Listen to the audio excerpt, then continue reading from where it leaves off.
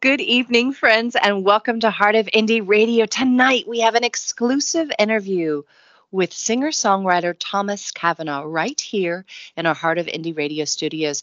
Now, Thomas is super talented, but that's not all. He used to be the lead singer of the top 40 album rock band I Divide for 8 years, but now he's doing things on his own. Best of Me made the cut for Track of the Week on BBC Introducing in Devon back in 2016. He's been offered support for various tours.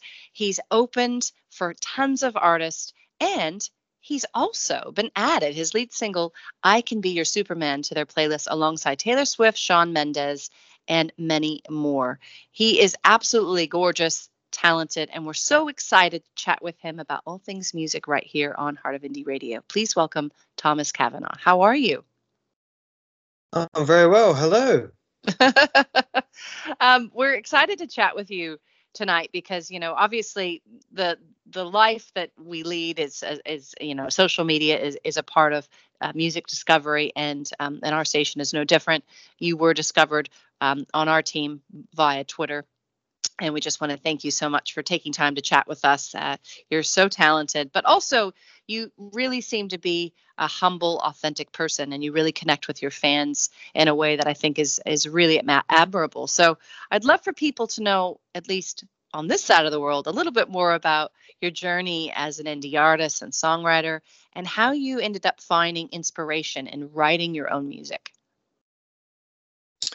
So I've been playing music now since I was 16. I started in high school, started playing in bands. I was heavily influenced by the pop punk era, like Blink-182 and things like that. And then I grew into nu metal with Linkin Park.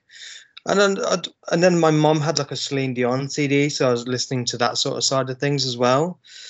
So my influences kind of are so eclectic on my listening taste. I just go from everything and all of it, or as much as I can, and absorb everything I can. I'm really into melodic stuff.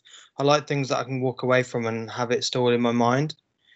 And I've just been producing that as a songwriter and producing that. I've been taking that into elements of producing over the lockdown and working on that, and just taking every day as it comes, learning things from everyday life and hearing what people say in their conversations and things like that, I think that's the best way for me to release, because I find when I write, if I write more personal, it's really good.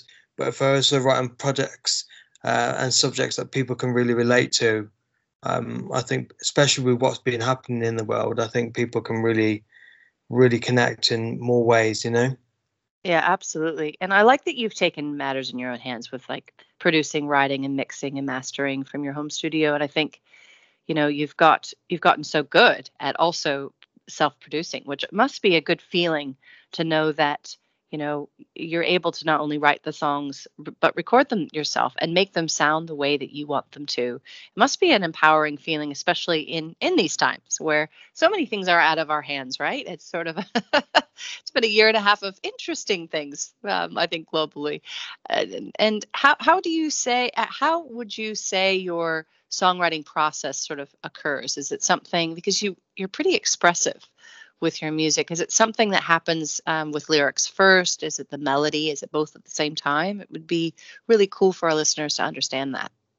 Yeah, for sure. So mostly it's an idea that I've taken from my voice memo on my phone. So I try and like record the whole song, like, if you know what I mean. I'll do the drums with my mouth. Yeah. And try and sing over that. And so it's just for me that I know that I've got that registered on my phone, so that when I listen back, I'm like, okay, cool, I remember exactly what I wanted, the blueprint in my mind.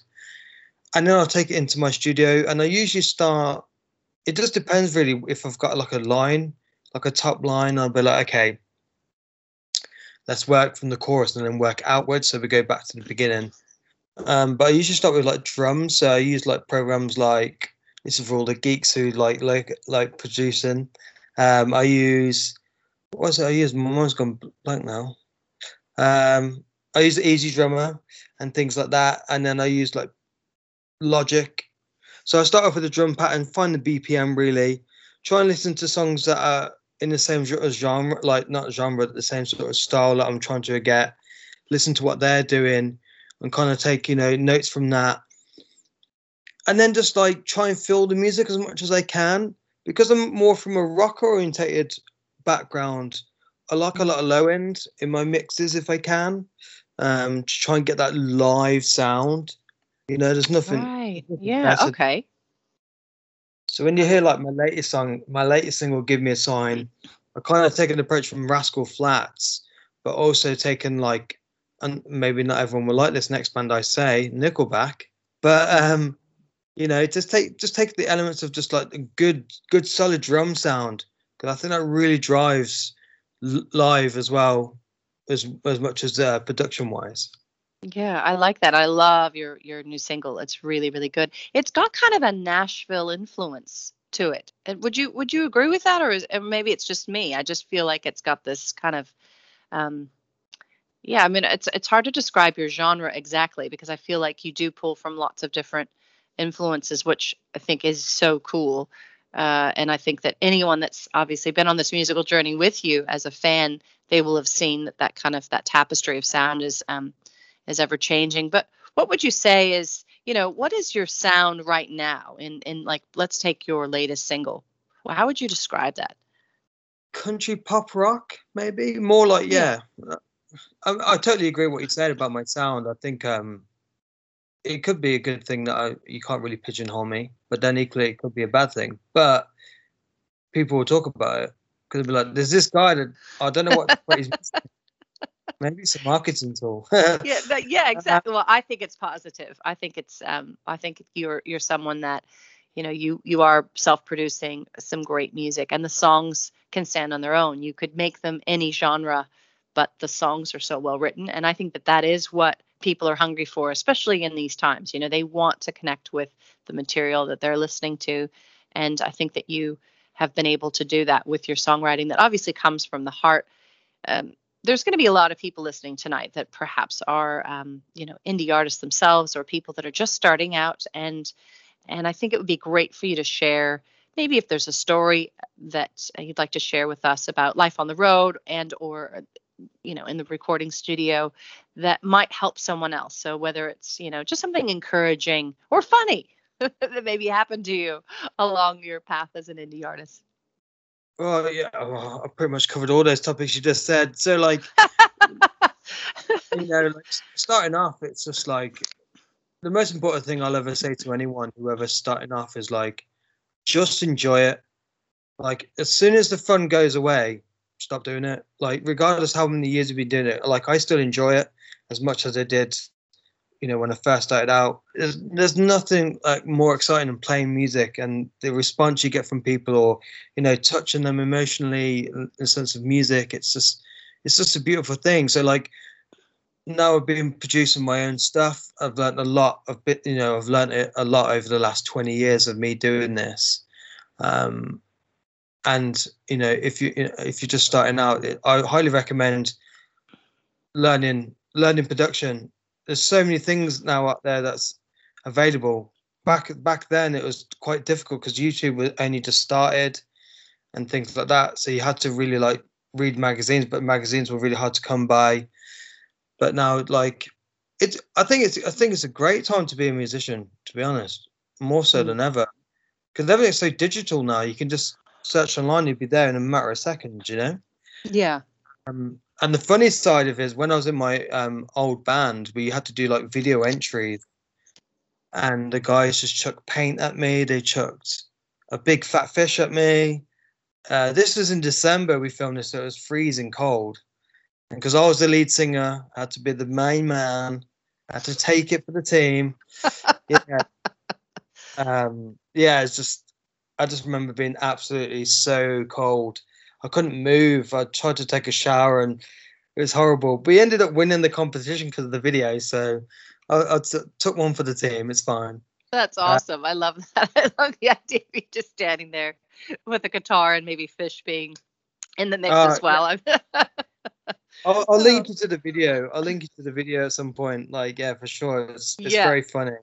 Yeah, no, I love to see it. And I know our listeners would as well. In fact, that leads me to my next question. How can people follow you on social media, and as well as get your music and find this really cool video link that you are talking about.